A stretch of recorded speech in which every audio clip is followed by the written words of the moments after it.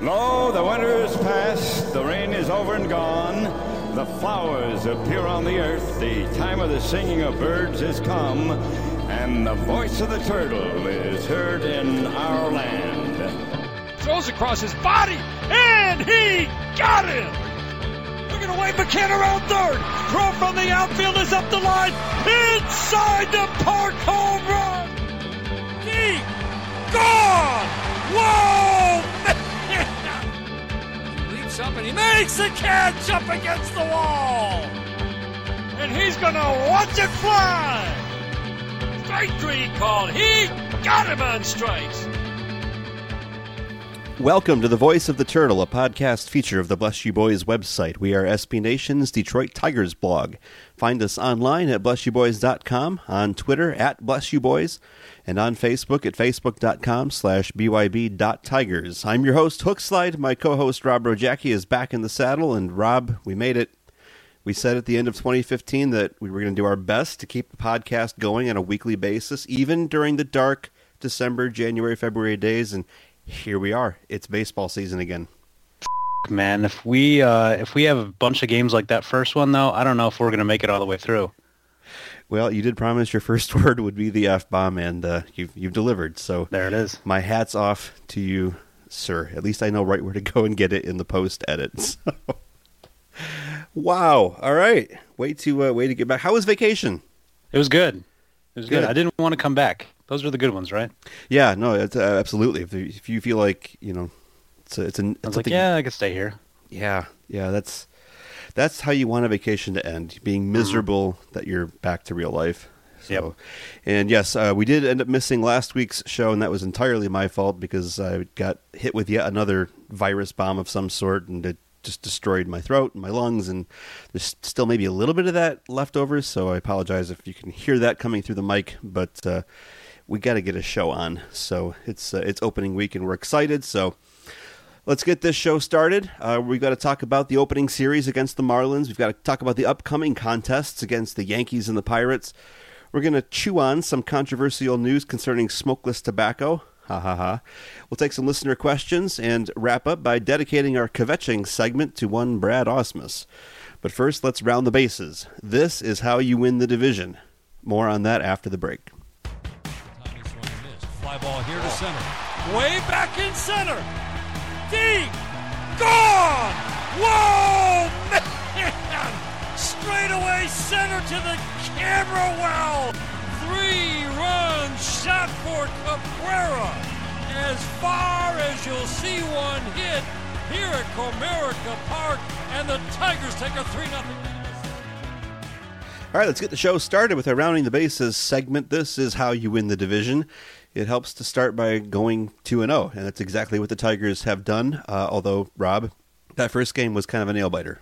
A little bit there. Yeah, no, it was good up until that ninth inning, but so maybe we could focus on the other 10 innings of baseball that weren't so awful. It was all things considered, the 2-0 record, you know, it was pretty good set a couple of games there, I thought. I mean, you got a whole I thought it was very good, and the one nice thing about having such a wild game in the opener is that it does give us a lot to talk about. You know, we can really kind of, and I'm kind of excited to do this. We get to kind of really dive in and break down a lot of the stuff that happened, and just, you know, kind of, I guess, overanalyze a couple of games. And, you know, it doesn't really mean anything quite yet. It's nice to be 2-0, but at the same time, we have baseball to talk about, and it's exciting. You can say that it doesn't mean anything, and that's true to a certain extent. I always kind of joke about the fact that we wait so long to get into baseball. We get spring training games that literally do not mean anything, and then most of April is kind of like, yeah, it's real baseball, but you don't get to draw any conclusions from it. But at the same time, it does count, at least in this sense. Those 2 wins are 2 wins that are in the win column permanently. Those stay all the way through September into October. We're in first place.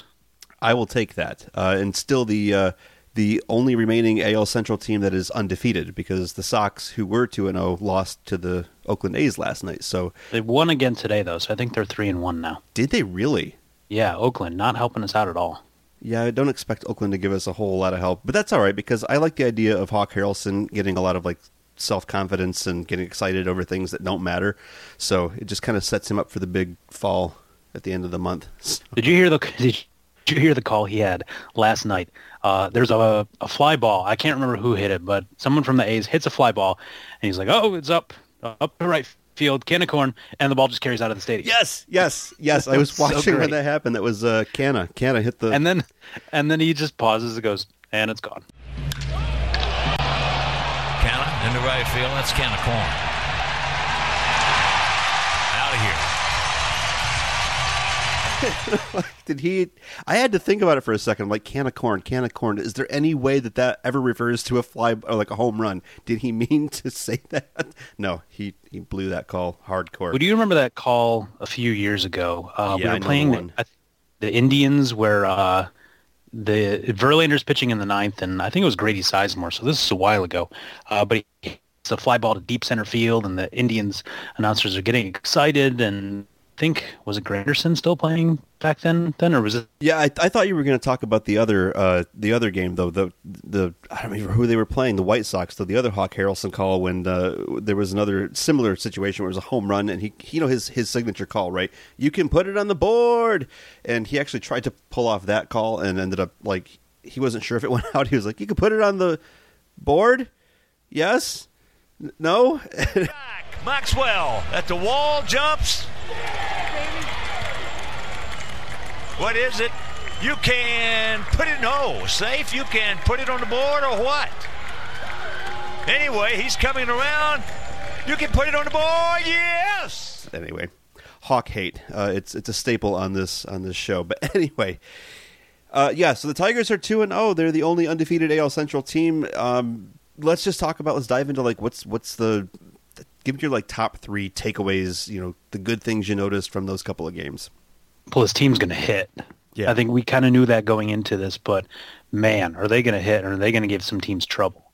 Even if you going up against Jose Fernandez and striking out, 13 times in less than 6 innings, they're going to strike out some. And I don't necessarily think it's going to be a problem over the course of the year. But when you're doing quite a bit of damage otherwise, and you're able to score 5 runs off of maybe 5 or 6 hits, in that sequence and be able to hit for power too, I think this team is going to be scary offensively. It was surprising to me how many runs they scored when you do go back and look at Jose Fernandez's final line and you see that, that 13 strikeouts that he racked up, and it was just he was on a roll. I was surprised to go back later, like, wow, he pitched a really good game, and he still got hammered pretty bad. Yeah, they did. I mean, they took advantage. I think that he got pulled. Was he the one that gave up the double Castellanos, or was that a reliever by that point? I can't remember. I think Castellanos hit the double. I think that's what finally pulled him out of the game. Was that the nail in the coffin there? Yeah. All right. But anyway, to be able to do that, I mean, every single mistake that the few mistakes that he made were all punished. And that really was kind of the same case with Wei-Yin Chen in the opener too. And man, the lefties just don't even try. Right. I'm shocked that the Yankees this weekend, we're kind of getting ahead of ourselves here, but I'm shocked that the Yankees are sending CC Sabathia out there to face this team. Right. That could be ugly. And talk about, Jared Saltalamacchia going yard in the second game and with authority off the facing of the upper deck in right field there. Anthony Gose doing the same thing in the first game, getting some power from, I guess I wouldn't say unexpected, except in the case of Gose. You certainly expect to get that power out of Saltalamacchia, but... wow. It feels like they're getting production kind of up and down the lineup, and that seems to be kind of a hallmark of the April, Tigers in the last couple of years. It definitely does. I said in a post on the site today that Saltalamacchia is really kind of a game changer for them. I was big on that signing from the start. Saltalamacchia struggled in his couple of years in Miami, but he really kind of turned it around when he got out of there and ended up in Arizona, where he was able to play pretty well for a few months. The thing that I really like about him being with the Tigers is that they're going to be able to put him in the positions that they want to put him in. He's not going to face many lefties, which he struggles against because James McCann is so good against lefties. He's going to be able to face tough righties like Jose Fernandez. The fact that he's able to homer off Fernandez is great, but just being able to get him in those positions and hopefully pinch hit for him at times too, or pinch hit with him at times too is going to be big because they're not going to have Victor Martinez hitting pinch hit home runs all year, although that was pretty nice too. Well, good grief. You talk about, and they ran the stat, everybody ran the stat, the fact that he came out and hit 2 pinch hit home runs in a row, 2 days in a row, and that apparently had never been done in baseball history. So there you go. Victor Martinez of our Detroit Tigers setting Major League history with 2 back-to-back pinch hit home runs. That one from the left side, man, he crushed that. Slightly opposite field. Yeah, I mean they're in Marlins Park too. That's not a cheapie. That's not like hitting in Chicago or Cincinnati. Oh, that was the one that hit their stupid home run sculpture, wasn't it? Yep. I was so hoping he would like accidentally trigger it by hitting it, but no such luck. But yeah, that was just, anytime you get a guy off the bench to come in and pinch hit, and you talk about you want some quote unquote thump off the bench, and I don't know that anybody expects that pinch hitter to actually hit a home run. It's the best case scenario, but to see him come out and do that not just once, but then 2 nights in a row, Victor wants to play baseball. Is what's and happening. He looks healthy, and it's so good. It's so great. Yeah. That left-handed swing is everybody was worried about. We were talking about it, for weeks in spring training and saying that's the indicator, and he's hitting. Yeah. Is it going to be? I know it's too early to say this, but are we looking at 2014 Victor? I don't necessarily know about 2014 Victor, but if you can get something, like maybe 2013 with a little more power, 2011 with a little more power. Maybe he hits 15 home runs. That's going to be great. I mean, he's already almost 20% there. But to get something like that, just get him back to the guy that was hitting 300 with a good on base percentage and driving in runs behind Cabrera, and this team's going to be scared. If we get 2014 Victor, oh man, that's amazing. Rob needs new shorts, right? No, my friend texted me after that second home run just to remind me. He's like, you do realize that he's on pace to absolutely shatter the home run record, right? Someone tweeted us after the first game saying, Victor's going to hit 162 home runs with 162 RBIs, right? And I said, no, he's going to hit a couple, multi-run homers too. And there second game, there he goes. Right. And who says he's only going to hit 1 per game? He's got to have a couple multi-home run games. So I'm looking at like 200 home runs easy. There's no reason why it shouldn't. Yes. Wow, getting anyway way ahead of ourselves on this. Well, getting into, I guess, kind of switching gears a little bit here. Yeah. One thing, or a couple of takeaways that I had, I thought Anthony Gose looked very competent against lefties. Like, he hit the one bullet off of Wei and Chen, and then there was another at bat later in that game where he smoked another ball off a lefty. I think it was a line drive to center field, and I think it was caught, but still, it was a well hit ball, and he's looked okay so far. I know it's a very small sample, but I'm impressed by that. Yeah, and the thing is, if he's able to even improve a little bit against lefties, that's great. But for me, the thing is, on the other hand, that he doesn't really necessarily even have to, because eventually we get Cameron Maybin back, who can kind of fill in that spot and play for Gose. So it's anything you get on top of that, any kind of improvement from Gose is just kind of icing on the cake, as far as I'm concerned. And then the other thing that I noticed, of the 2 Tigers that are leading the team in pitches per plate appearances right now, Jose Iglesias and Anthony Gose. If those 2 guys, they don't necessarily need to keep hitting the way they are, because they're both putting up some monster numbers in those first 2 games. But if they continue driving up pitch counts, falling off pitches, especially Iglesias, who doesn't strike out much, if they're able to, just kind of work the count a lot at the bottom of that order, even if they're not getting on base a ton, not having these monster seasons, that's huge for the rest of the lineup. Getting that starter out of the way and getting into the bullpen, and then, you just let the big bats go to work. That's very true. Just the ability to drive up pitch counts. We saw that on the opening night, and with Ichiro coming out and doing what he did to Justin Verlander. Verlander had been cruising up until that point with his no-hitter still intact. He had a very decent pitch count at that point in the game, and then Ichiro came out and just screwed everything up by making him throw, I think it was at least a 10-pitch at-bat, if not 11. It was about that, yeah. And everything changed after that. If I'm not mistaken, he did retire Ichiro, didn't he? He did retire Ichiro, but then I think then it fell apart. Yeah, didn't D. Gordon hit like the first pitch in the next at bat? I think. Yeah, that makes sense. So something like a first pitch fastball there. He left another one up to Ozuna, who hit it into center field pretty solidly for the hit. And then, that hanger to Stanton. If anything, I almost thought that Stanton looked like he got fooled a little bit on that and hit it out just because he's Giancarlo Stanton. Right. That was just a reaction swing. That was one of those ones that, like, I'm not even mad. I'm just impressed. Right. No, I know. People were freaking out about it, and upset that Ausmus left, Verlander in there, and I even heard comments like it pedestrian outing on, like, come on. You leave a He's hanger. your ace. Yeah. I mean, yeah, in the end it looked, rather, okay by his standards. But for the first 5 innings, man, that was Justin Verlander. What more do you want? He gives up a base hit to, like, last year's National League batting champion. He leaves a hanger out to Giancarlo Stanton, who's going to do that when you leave the cookie out there like that. Other than that, I mean, geez, I will take that outing from Verlander pretty much every single time. Another thing I saw on the site today is that Verlander actually got more whiffs in his outing, or a higher percentage of whiffs maybe, than Jose Fernandez did. Yes. Jose Fernandez did the next day. And so, he's not necessarily going to induce 15, 16% swing and miss percentage. This is the Marlins, after all. Mm-hmm. But if he's able to, get above that 10% range, kind of where those elite starters tend to sit, that's huge. He doesn't necessarily need the velocity to do that. And that's only the first game. I mean, you have to imagine that he's still kind of ramping up, and will continue to do so.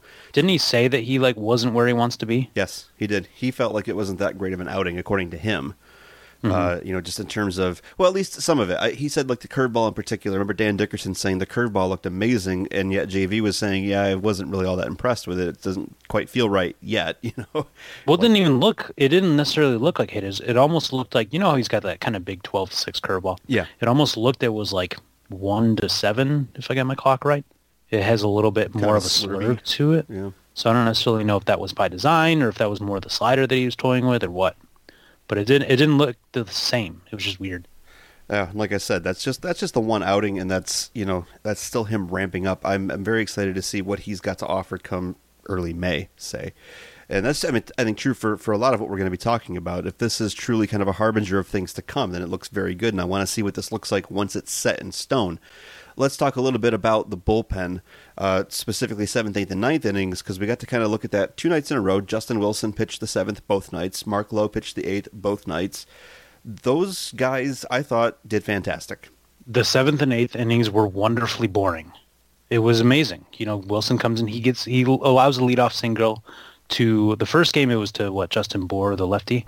And I think that was kind of a pitch off the plate that he beat the shift. He kind of poked out at it.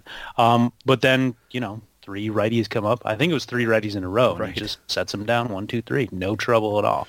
I don't remember really seeing anything that hard hit off of Wilson, which was nice. Lowe was a little bit different. I remember his first outing in particular. I actually didn't see him in the 8th inning last night. And that Lowe, got both lefties that came up against Lowe hit him a little bit hard. Mm-hmm. And I was almost looking back at that, almost kind of wondering why, Ausmus didn't necessarily switch the two. I'm not complaining about that. It was just kind of an observation I had. Because Lowe has definitely had some poor numbers in his career against lefties, whereas Wilson has kind of been dominant against both lefties and righties. Mm-hmm. And we really kind of saw, that inning was vintage Mark Lowe, that he, struggles against 2 lefties. He got Yelich to line out to center, I think. And then, had no problems with the righties either. And how exciting is it? How necessary is this going to be to see a guy like Lowe and like Wilson both go out there and rack up strikeouts late in those innings? It's certainly in the first game. I know Justin Wilson struck out 2 of the guys he faced. Lowe struck out 2 of the guys that he faced. I'm just pulling up the box score from yesterday because I want to say Wilson only struck out 1. I don't think Lowe got anyone. Yesterday, you mean? Yeah. Okay, yeah, because I know Wilson got at least one other one, and yeah, you're right. It looks like Lowe rather didn't get any more strikeouts. No, a couple of groundouts is what he did. But still, to see the capability there, high strikeout guys coming in late in the innings, that's to me that's something that's been so lacking. And when I see a guy like Justin Wilson go out there and give up that leadoff single, people kind of want to freak out, like, oh, great, you put the first guy you face on base. I don't really get too worried anymore at that point because he's got swing and miss stuff. He can strand these guys. I'm still a little bit worried about it, but it's more just a reflex than anything. In that, bullpen is in, you got to kind of be on edge. But yeah, I mean, I was that going around. so impressed with Wilson in particular, looking as good as he did against righties. And, if he wants to keep that up all year, I'm all for it. I know, it's great. That kind of hard heat from the left side. And, it's reminiscent maybe a little bit of Phil Koch. I know Phil Koch used to throw hard, but it's without it's high heat and yet without the bad command. He's actually hitting spots. He's getting called strikes. He's getting swings and misses. I'm amazed at that. I love it. It's been a rare sight in Detroit. So I'm like, yeah, wow. Justin Wilson was a huge pickup and awesome.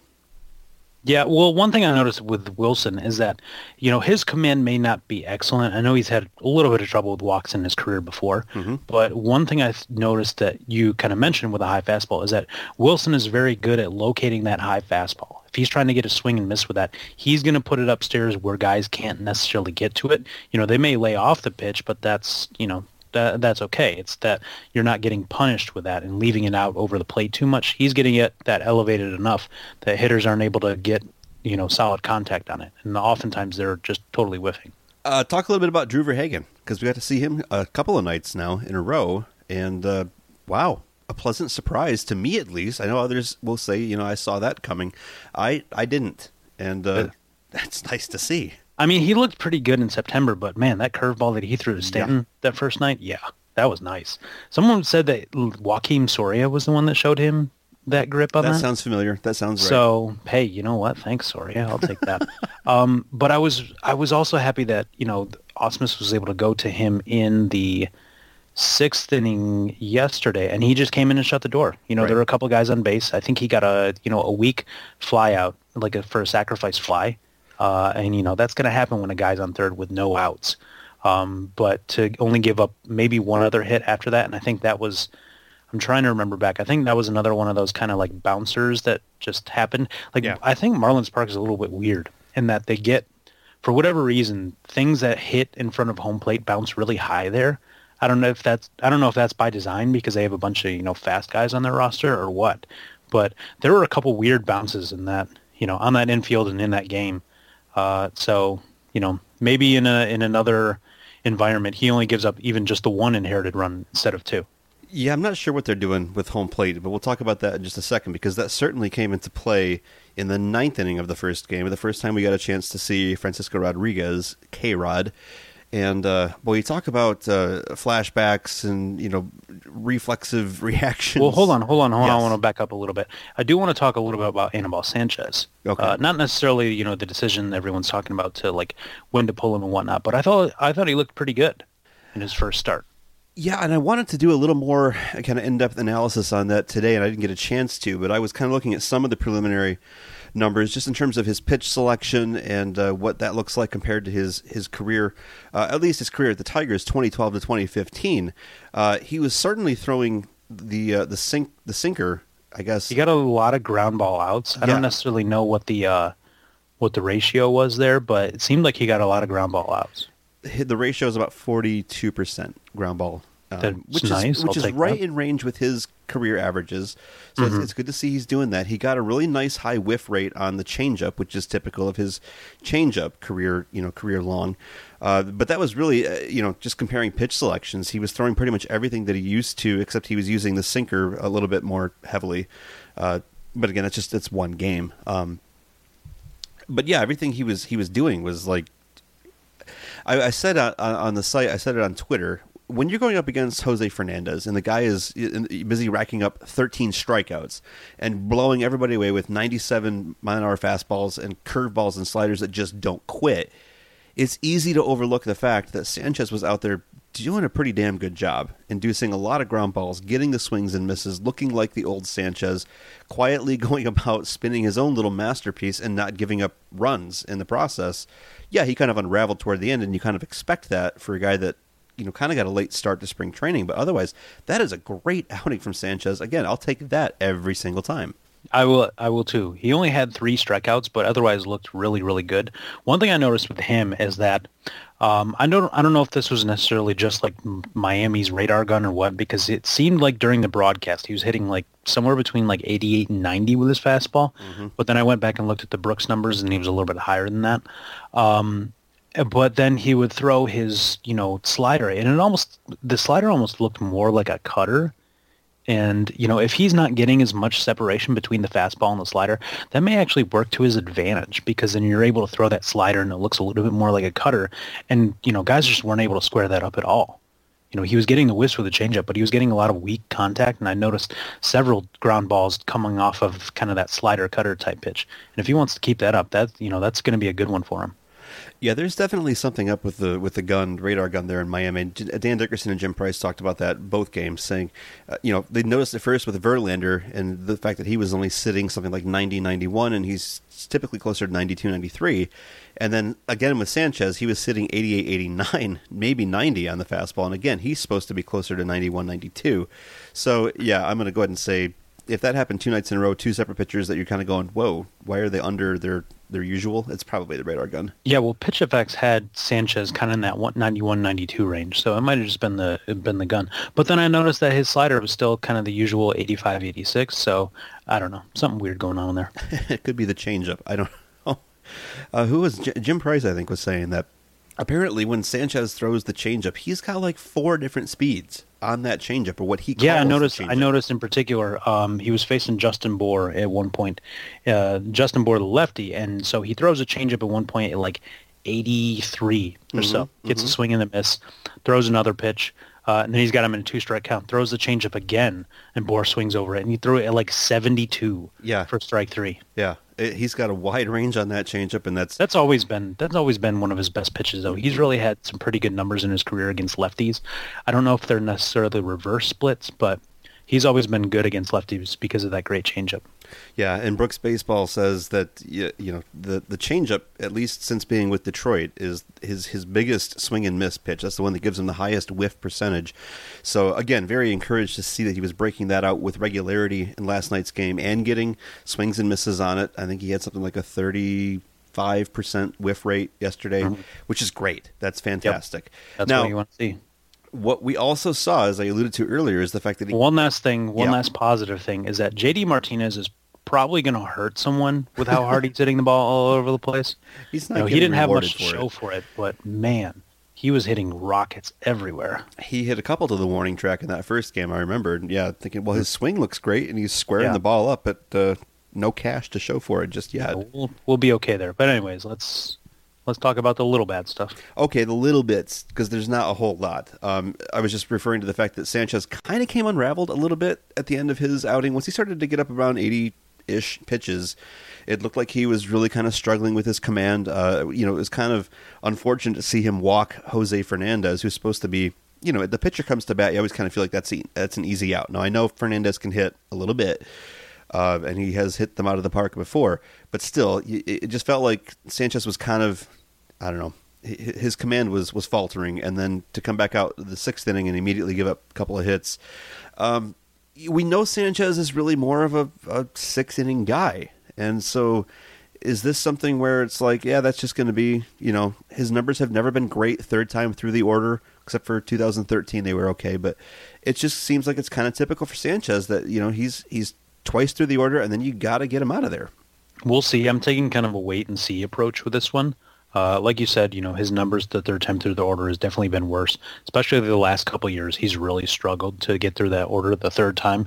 His numbers in the 5th and 6th and 7th innings really kind of climb there in a bad way. But also, as you said, in 2013, he was able to really kind of limit that damage. And you wonder if, the late start to spring training, kind of having a little bit of the elbow issue is what slowed him down a bit. And that, as he starts to ramp up and, improve his pitch count, improve his stamina a little bit, maybe he gets a little bit better in those middle innings. And so we'll kind of see what happens. If the offense wants to keep giving him 5-run leads, it's kind of one of those situations where you can push him a little bit and see exactly how that goes. And so, we'll see. And I hope that they can, at least be able to do that somewhat, but the Marlins have a pretty dangerous middle of the order to really kind of put him through, especially with Stanton looming there. So, I'm okay with, especially with the way the bullpen's shaping up right now, to be able to kind of, limit the damage and get him out of there quickly if he runs into trouble. I think as we kind of begin to notice this or sharpen our focus on this a little bit and see what Sanchez is made of and what he's not made of, for me anyway, kind of having that realization and seeing him clearly unravel the 3rd time through last night just really made it even more kind of impressive, I guess, what Avila accomplished in shoring up that bullpen. You begin to see how necessary that is, that you can have guys you can hand the ball off to. You can get a guy like Sanchez out of there, let him go 5, maybe 5 and a third, 2/3, but you got to have a good, solid backup plan, and I think we do now. So, fingers crossed that we can actually, as a team, the Tigers can maybe take some of that workload off of Sanchez's shoulder, literally, and maybe he's a bit healthier this year. Maybe he lasts a little bit longer because of that. Yeah, well, I mean, this whole kind of third time through the order penalty that we're noticing with him is really something that we haven't had to worry about very much as Tigers fans over the last several years. Sanchez was great in 2013, and then you have guys like Justin Verlander, David Price, Max Scherzer, who are, coming through and just blowing away the lineup no matter, how many times these guys come to bat. And so the Tigers haven't necessarily... I don't necessarily know that. I don't want to say that they haven't needed, a strong middle relief corps, but they've been able to get away with it because they've had such great ace pitching. And now without so many of those guys, maybe Verlander accepted still, that they're going to need that. And so having the deeper bullpen and, having guys like Verhagen step up and, obviously Lowe and Wilson is huge for them. Yeah, I guess that's kind of what I'm getting at, though, is, historically, then they've been able to kind of ride Sanchez a little bit harder because he is a good pitcher. When he's right, he's very, very good.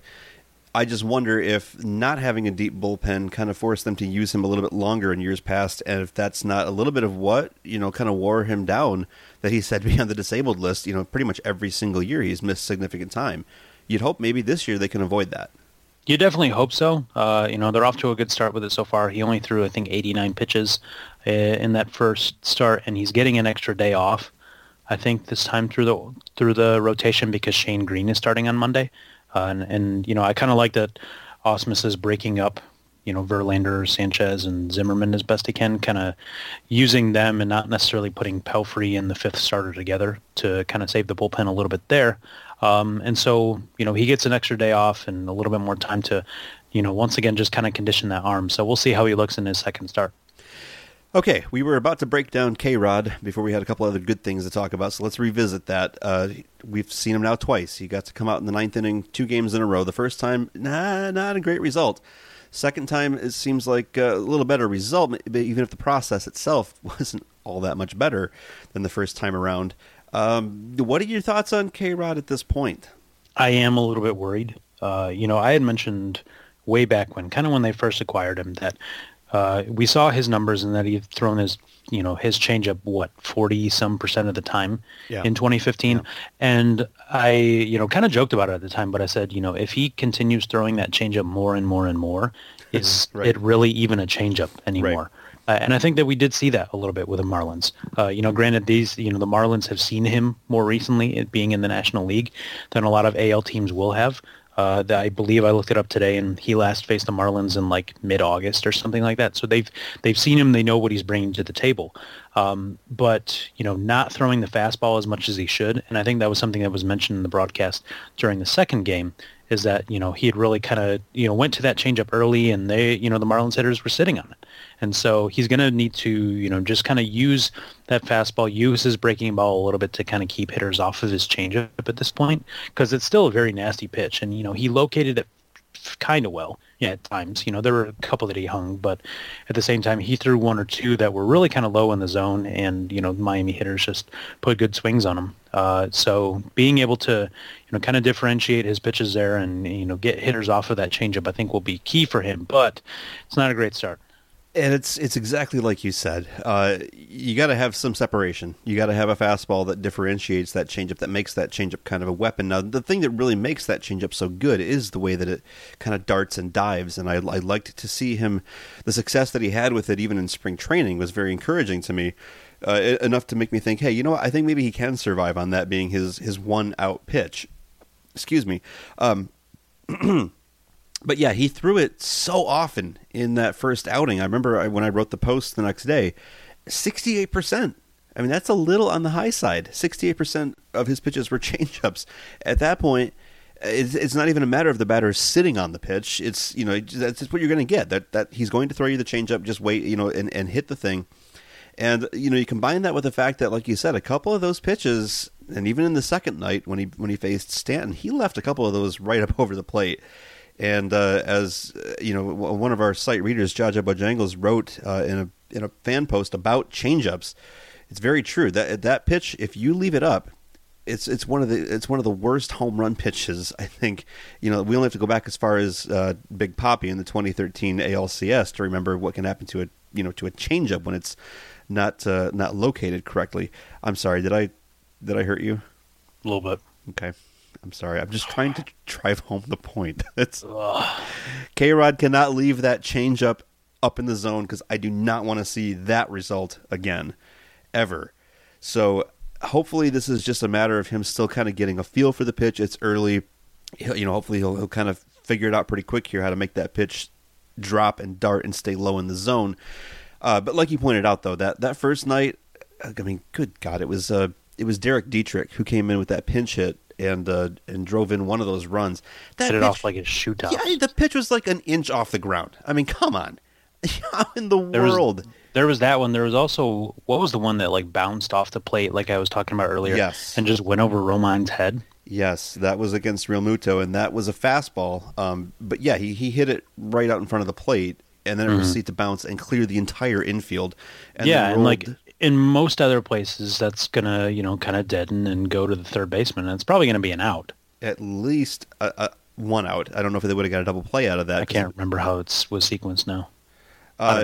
Yeah, no, there was a runner on base. I'm not sure if they would have gotten the double play on a chopper like that, but you don't expect the ball to clear the entire infield. I mean, what is that, 110 feet, something like that, from home plate out to the outfield where it actually landed. And the fact that he was able to pull a double out of that was just, I mean, you can flip the coin, roll the dice 100,000 times, and you're not going to get that result again. So a little bit of bad luck, but also, yeah, I'm kind of with you and keeping an eye on K-Rod and saying, let's make sure that changeup really is a weapon and not the meatball that it was for, Benoit at times, that it was for even Valverde at times.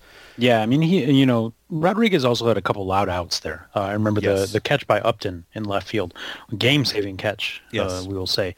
That was one that probably should have been down for extra bases. And then I think he had one maybe later in the inning that was, fairly well hit that just kind of went right at someone. Yeah, they were making contact off of what he was throwing. Although he did get a fair amount of swings and misses, so that's what you want to see. I think it's just going to be a matter of, again, not going to the changeup quite so often, not relying on that as I guess it is his bread and butter pitch, but you know what I'm saying. Don't make that your foundation pitch. Make that your secondary, even if the fastball is only maybe 4 miles an hour faster or whatever it is. I liked what I saw, at least in terms of the end result, and when he faced Stanton. I know he left a couple of them out over the plate, and were fortunate that Stanton didn't kill it. Well, one thing that I liked about that is that they kind of adjusted during that at bat, in that they saw what Stanton was doing, that he was really trying to pull the ball, that he wanted to tie the game with one swing. And so they kind of played off of that, and I think they threw him a couple sliders towards the end and really just trying to get him to fish for that pitch. And, he ends up going out of the zone for that last strikeout, a ball that I think Saltalamacchia almost dropped because it was so far outside. Right. But Stanton went swinging for it. Yeah, it was definitely pretty far outside and low, and it was just kind of, it's one of those pitches that you look at the batter and say he looked silly swinging at it, which is quite the accomplishment to make Giancarlo Stanton look silly. Yeah, it was one of those pitches that Nick Castellanos would swing at like a million times last year. I will say, though, that Castellanos' plate discipline looked better in this first couple games. I thought that he was, laid off a couple close pitches. Yes. Not necessarily against Fernandez, and that's rough. I'm not counting those. No. But there were a couple of pitches. I think he was facing one of the relievers in that game, and that I watched this at bat that he battled back from being down 1-2 to get the count full. I think he still ended up getting out, but to see him take a couple close pitches and really kind of work the count there, I thought was very impressive. Yeah, and on one of those, I thought he worked it back to full count and then actually got an RBI hit out of it. I can't remember which bat exactly, but definitely that sequence happened. I remember pointing it out to my wife at the time and saying, "Wow, he would normally swing at that pitch, and he didn't. He held off, and that's good. Good signs out of Nick Castellanos." Where were we then? Back to the ninth inning. Logan Kensing. I mean, he'll be gone whenever Alex Wilson comes back. Yeah. Interesting. Whatever. I honestly forgot he even made the team. Did we have a reliever that didn't pitch? 1, 2, 3. Kyle Ryan, I don't think actually. Kyle Ryan. That was who I was thinking of. Didn't actually get into the game. I agreed with the decision to put Kensing in. He didn't get anyone out, or he got a couple guys out, but we kind of expected that. He's just plays. It's one of the situations where you kind of go, okay, the fact that he made the team is already kind of a bad sign, and he only made the team because Blaine Hardy didn't because he was hurt, and Alex Wilson didn't because he's hurt. So yeah, this is the bottom of the barrel. That is literally the bottom of the barrel that we saw, and he behaved like bottom of the barrel pitching. So what are you going to do? He won't even. I know some people were texting me like freaking out, and I was like, he's going to be gone in 3 weeks. Don't even worry about it. Yeah. Final thoughts on James McCann and his first appearance there in that opening game. I don't know. I was just searching for bad things because there weren't many. I mean, he went 0 for 5. I think he hit a ball hard once or twice. He did. You're not going to get the offense out of McCann. So, well, when you're facing a lefty, you will, I think. But he was facing a lefty, though, wasn't he? Wasn't for a couple at bats. He went 0 for 3 against a lefty, and they had 2 at bats against righties. Yeah. Well, it's one game. Whatever. Like I said, I was searching for bad stuff, and it was hard to find. It's hard to find a lot of bad stuff when your team goes 2-0 out of the gate. It's far easier to be overly optimistic and declare the season over and the Tigers triumphant, which I will be happy to do. I think, honestly, Rob, you got to ride that horse. You got to ride that horse as hard as you can. As long as they're winning, just beat the drum and declare them champions and piss everybody off in the process. I mean. Well, I tried to get the Orioles and Mariners bloggers to agree to just end the season now since we're all in first place. They're all undefeated, aren't they? I think. No, the Mariners lost one game, but they're 2-1. Okay. I think there were a couple of the teams that were still like 2-0 or 3-0 or something. Before we wrap this segment up, I got a little surprise for you. Since in honor of opening day, I wanted to throw a little opening day trivia at you because I went back and looked at the Tigers' history and looked at who were the top pitchers who pitched on opening day, and I wanted to kind of, there've obviously been a lot of them, but I narrowed it down to guys that only had at least 5 opening day starts. I want to see if you can name the top four Tigers pitchers with the winningest records on opening day. Like win-loss records? Yep. Going by win percentage, yeah. Justin Verlander. Justin Verlander is the top of the list. He has actually never lost an opening day start. He has won 1 and had 6 no decisions. Does David Price count since he did the 1 last year? Nope. I limited it to guys that had at least 5 opening day starts. At least 5 opening day starts. I guess we'll go with Mickey Lolich. Mickey Lolich is number 2. He was 5-2. Very nice. So it's a 714 win percentage for him. Let's go down the list here. Jack Morris. Jack Morris is number 4. He actually had, I think, the most opening day starts. 11 starts between 1980 and 1990. Wow. And he went 7-4 for a 636 win percentage. There's one guy left on the list. Let's go over the top one. Hal Newhouser. You nailed it. There you go. Yes. 6 opening day starts, and he went 4-2 for a 667 percentage. Yes, he was number 3 on the list. Good job. He was another one of those guys that lost a couple of good years to World War II, kind of like Hank Greenberg did. Yeah. I think Newhouser missed some of his prime. Man, to think, I was actually contemplating turning that into a drinking game and saying I would take a shot of whiskey for every answer you got right. I'm really glad I didn't do that because we'd have to cancel the rest of the show. So, all right, that'll wrap it up for the Rounding the Bases segment. When we come back, we'll do Warming in the Pen and talk about the upcoming series. The Tigers have some tough sledding ahead. We'll talk about that after the break. Sanchez looks in and gets the sign from Brian Pena. Pena setting up away. The 2-2. Swing! Wow. And a miss! He got him on strikes! A new club record! What a 17 wow. strikeouts by Anibal Sanchez, and he strikes out the side in the 8th. And welcome back. We're into our Warming in the Pen segment. Tigers have some tough sledding ahead in the upcoming series, Rob. They have to go up against not only the New York Yankees, but they have to follow that with then a home-and-home set with the Pittsburgh Pirates. In fact, if you look out the next 20 games, we've got 3 with the Yankees, 4 with the Pirates, 3 with the Astros, 3 with the Royals, and then 3 with the Cleveland Indians. All teams that were either playoff teams last year or projected to be playoff teams this year, and I'll include the Indians in that because some systems picked them to win the division. That's a bit of a rough schedule for the next 3 weeks. It really is, and it kind of emphasizes the point in that, it was very important for the Tigers to win those first couple games in Miami, because you do kind of wonder how many wins they're going to pick up in the next couple weeks. They have a an 8-game road swing during this too. They have 2 in Pittsburgh, 3 in Houston, and 3 in Kansas City. Those are going to be some tough games, and by the time we hit the end of April, they're finally getting into, hopefully some easier matchups. It's definitely tough to predict, but based on last year's records, they've got, some real tough sledding ahead of them. And we'll see, kind of how it plays out with the Yankees. I know the Yankees came in and took 3 of 4 last year when it was really cold and snowy and things like that. So, hopefully the Tigers can kind of turn that around this year. Yeah, that's right. David Price pitched in one of those games, the big snow out game, and they did get beat up pretty bad. But you want to, hope that things are a little bit different this year than they were last year. And that is going to be a tough stretch of 20 games coming up. But that's why I said to end the last segment, I think you kind of go full hubris right now while they are winning and just enjoy the fact that they are, because they could easily come out of this next 20-game stretch having lost, or only won 7 or 8 of those games. They could, but, we'll kind of see what happens. The Astros have looked a little bit shaky outside of Dallas Keuchel so far. I think, I didn't take a look at their score today, but I think they dropped 2 of 3 in New York. In the one game, they got blown up. New York scored, I think, 16 runs last night. Yes, they did. So we'll see. Pittsburgh looked very good in their series against the Cardinals. And then the Royals looked... the Royals kind of looked like their usual Royals selves, too. So we'll see how it goes.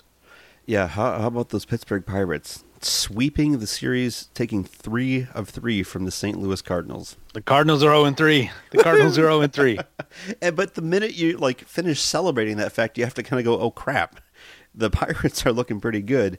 I'm not sure who's going to finally win that dogfight. If it's going to be the Cubs that come to the top, or if the Pirates are really going to make a run for it this year. But who do you want to face in the World Series? Because obviously the Tigers are going to the World Series. I mean, I'd rather face the Nationals so I can get tickets, but that's just me. There you go. Now you're looking at it from the right perspective. Who cares about the matchups? It's all about locale. Let's talk about this Yankees series coming up. We got the pitching matchups, or at least what the projected probables are.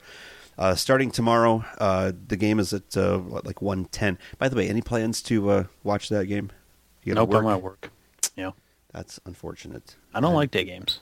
Yeah, I don't tend to either, but it is opening day, and it's kind of like a national holiday here in Michigan, so I am going to go to the local sports bar and just kind of drink the afternoon away and watch. But anyway, starting out, we get to see Jordan Zimmermann for the first time this year. He'll be debuting on Friday and going up against Luis Severino. And we got CC Sabathia on Saturday going against Mike Pelfrey. Woohoo! Finally. What happened there? I could have sworn we said Pelfrey was pitching in Game 2. I think there was they were just kind of waiting to see what happened with Sanchez, and then because I was actually looking for this to write the game preview, I had to really kind of dig for it, and it was buried in an article saying, "Oh, Anibal Sanchez is healthy to start the season," and so it sounded like they had Pelfrey set up to pitch Game 2, and then once Sanchez said, "I'm good to go," they put him in there. Very interesting. Well, I've waited long enough for #MyTigers, so I'm excited for Saturday's game. Problem is, isn't that a day game too? I think that is a day game. Yep, I think I'm going to miss it. And they're actually projecting that one's going to be colder than opening day now. Ugh. Apparently opening day the temperature is projected to be, forecasted to be like in the mid 40s, whereas Saturday's probably in the 30s. This is the problem with coming back and playing in the Midwest. I mean, games are getting canceled left and right, not just in the Midwest, but I think there were some games on the East Coast that got shut down early on. I know the Indians have had to cancel 2 of their 3 games or something stupid. It's just a bad time of year to be doing this. And on Saturday, when the Tigers are playing, when Pelfrey is pitching, and I actually want to see it, we're actually going to be at the Whitecaps home opener, and it's supposed to be, 33 degrees here, and it's a night game. So, yeah. Well, the Yankees are the Tigers are playing a day game that day. You can see that if the Whitecaps are at night. No, here's the thing: the Whitecaps game starts at 4:00. Gates open at 2. Ugh. Because they're giving away those replica championship rings because the Whitecaps won the Midwest Championship. Well, you got to be there for that. I know, right? But I got to be there at 2 in order to be one of the first 1,000 fans through the gate. And so, yeah, that just kills the whole day. So I don't know. Saturday's going to be a very grumpy day for me, I think. Anyway, and then Sunday we've got the Tigers on ESPN. Now, is that because it's the Tigers and because everyone's curious about the Tigers, or is it because of the friggin' Yankees? Who cares? You know, I'm actually kind of happy that it's on ESPN though, because I'm busy Sunday afternoon, so Sunday evening I get to watch. So there you go. Because it's on ESPN, it means they push it back to the 8:00 time slot, and there we get to see Tanaka versus Verlander. So of those matchups, Severino, Zimmerman, Sabathia, and Pelfrey, Tanaka, and Verlander, who are you looking forward to watching the most? I'm looking forward to watching Verlander Tanaka. Tanaka really kind of shut down the Tigers the last time they faced him. At least I think they did. I'm just kind of assuming here because Tanaka's really good. Right. I'm interested to see how Verlander follows up on that first game. Does he come out and he looks sharp again? What will happen with that? How does he deal with any potential cold weather? And so we'll see with that. He's always he's had his struggles against the Yankees in the past. And so we'll see how he fares against them this year. One I'm excited for in terms of this offense is facing CC Sabathia. Because he's the lefty. Because we've got that righty, super righty heavy. I seriously think that this team is just going to destroy lefties. I don't see why they wouldn't, but I want to say they did last year. They were the second best team in baseball against left-handed pitchers last year, and the best one was the Blue Jays. Were they? Okay. Even with, the last 2 months of the season, they were still second best in baseball against left-handed pitchers. See, because I thought for some reason it was in my head that they weren't all that great against lefties, and I remember kind of being surprised by that. They killed lefties last year. Okay. I would have to look back then. Maybe it was 2014 or 2013 that I was kind of surprised, like, why aren't they mashing lefties more than they are? But that's good if they are going to be lefty killers. Then, you know how left-handed heavy that White Sox rotation is. Yep. Chris Sale's kind of a beast no matter, what arm he throws with. But the other two, I know that the Tigers really kind of roughed up Quintana a couple times last year. So hopefully that continues. Well, and the White Sox are hot out of the gate right now. So either that or the A's suck. It can be both, right? Yeah. They had to, Sonny Gray won the game that he started, but they had to scratch him from opening day because he had like food poisoning or something. Right. And Rich Hill goes out and, lasts, I think, less than 2 innings. To the surprise of absolutely no one. Right. I thought it was, kind of a shock that Hill got that big contract. He got like a 6 or 7 year deal or something like that in the offseason. I'm like, this dude's been terrible outside of 6 starts for his entire career, and you're paying him all this money to start next year. Yeah, I don't understand, but that's Oakland's problem. It's not our problem. Going back to that question, obviously the one matchup that I'm looking forward to is I want to see Pelfrey pitch a real live baseball game for Detroit. I've been such an advocate for him. It just kind of feels like I'm so invested in this. I want to see, how it actually looks under the big lights, and it looks like I'm probably not going to get to see that. So frustration. Anyway, after the Yankees series, then we've got the home and home in Pittsburgh. And at least for the Tigers, we know that Shane Green will get the Monday start next week. And then it's back to, it looks like Anibal Sanchez on Tuesday. Yeah. If ESPN's matchups are to be trusted, then the Pirates will have John Neese, the lefty, going on Monday. Okay. And then Juan Nicasio on Tuesday. Nicasio is kind of a surprise. I know that he had pitched in Colorado earlier in his career, and you can imagine how that went. But apparently he's looked pretty good, and it's kind of another one of those guys that Ray Sears just pulls out of nowhere and turns into a good pitcher. So we'll see what happens. It seems like in this 4-game series, the Tigers are going to miss Francisco Liriano, which I'm okay with. Yeah, I'm okay with that. Did you see even though he is a lefty, I'm still happy with that. Yeah, he's in that Chris Sale category of lefties, though. It's like you don't even look at which hand he's throwing with. He's impossible. Did you see him pitch opening day? I did, and I saw something during that broadcast that they were saying that, I think over the last 5 or 6 years or something like that, or maybe it was even longer, that, Liriano has one of the lowest contact percentages or the lowest contact percentage. No, it was the lowest contact percentage among all MLB starters. And they were like, oh, yeah, the second guy on that list is some dude named Kershaw. Good grief. He was absolutely filthy on Sunday, and I thought, I remember thinking at the time, like, oh, great, the Tigers got to face this guy at some point in that series, but that's good. It sounds like if they're going to miss him, then that's fine with me. I don't necessarily want to see that. They do have to face Garrett Cole. We get Jordan Zimmerman and Garrett Cole on Wednesday, it seems. I can deal with Garrett Cole. I mean, that seems like a fun matchup. I survived Jose Fernandez. I can deal with. Liriano was just filthy on Sunday. Did not want to see him dismantle our lineup. Yeah. Anyway, let's elsewhere around the division. We kind of already hinted at the fact that the White Sox, come out of the gate. Yeah, they had Oakland to, square off against. So they won 3 of the 4. It sounds like. Assuming you caught the Royals opening game on Sunday when they saw Royals that too. All over the Mets. Yeah. Oh my God, and that frustrated me because they look like the Royals again, and I want them to not do that. I'm hoping that they don't. I'm hoping that that's just a function, as I said in the chat room, that the Royals are a high-contact, slap-happy team, and the Mets don't have great defense. They're a sub-average, defensive team. So, fingers crossed that, the Tigers, at least, will have no trouble taking care of the Royals. I mean, Syndergaard shut the Royals down, so we'll see how that goes. Yes, he did. And I'm taking a look now. I know they drove his pitch count up a little bit. I think he only went 6 innings. He only went like 6 innings against them. Ended up throwing... Where is it? I can't see it. Oh, he threw 92 pitches in the 6 innings, but he had 9 strikeouts. Syndergaard did. Yeah. Yeah, and that's odd because I know the Royals are not a high strikeout team, and so you figure, going up against a team like Detroit, you got Sanchez, who's a pretty good ground ball pitcher. You got Pelfrey, who's an extremely high ground ball guy. Green is another one who I think induces a lot of ground balls. You would tend to think that maybe the Tigers would have their best success with those 3 pitchers going up against the Royals, as opposed to, say, Verlander, who's maybe more high strikeout fly ball kind of thing.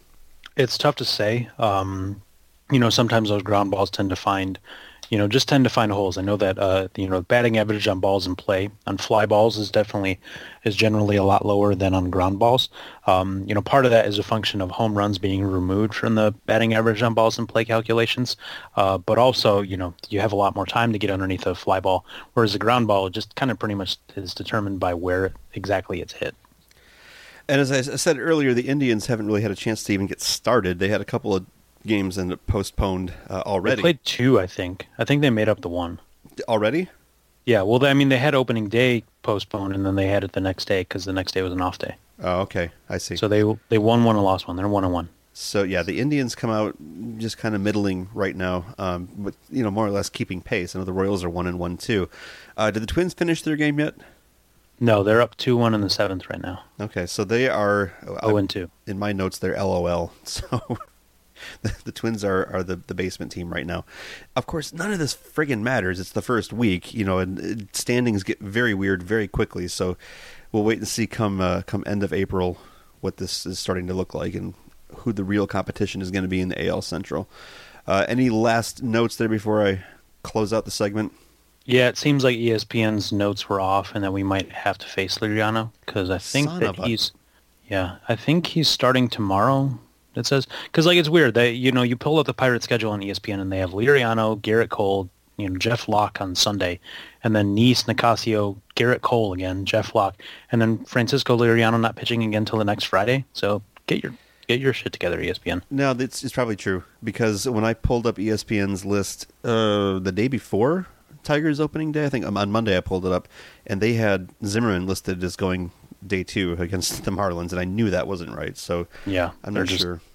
Shouldn't be trusted. They're just making stuff up right now. Good job, ESPN. All right, that will wrap it up for this segment. We'll come back with the high and tight segment. We're going to talk about the new slide rule, baseball and dresses, when we get back. 3-2 pitch, swinging a line drive left center field. Jackson on the run. He'll make the catch in left center. Max Scherzer, a pump of the fist as he comes off the mound. The bases are loaded with nobody out. He strikes out 2 and gets Callasco.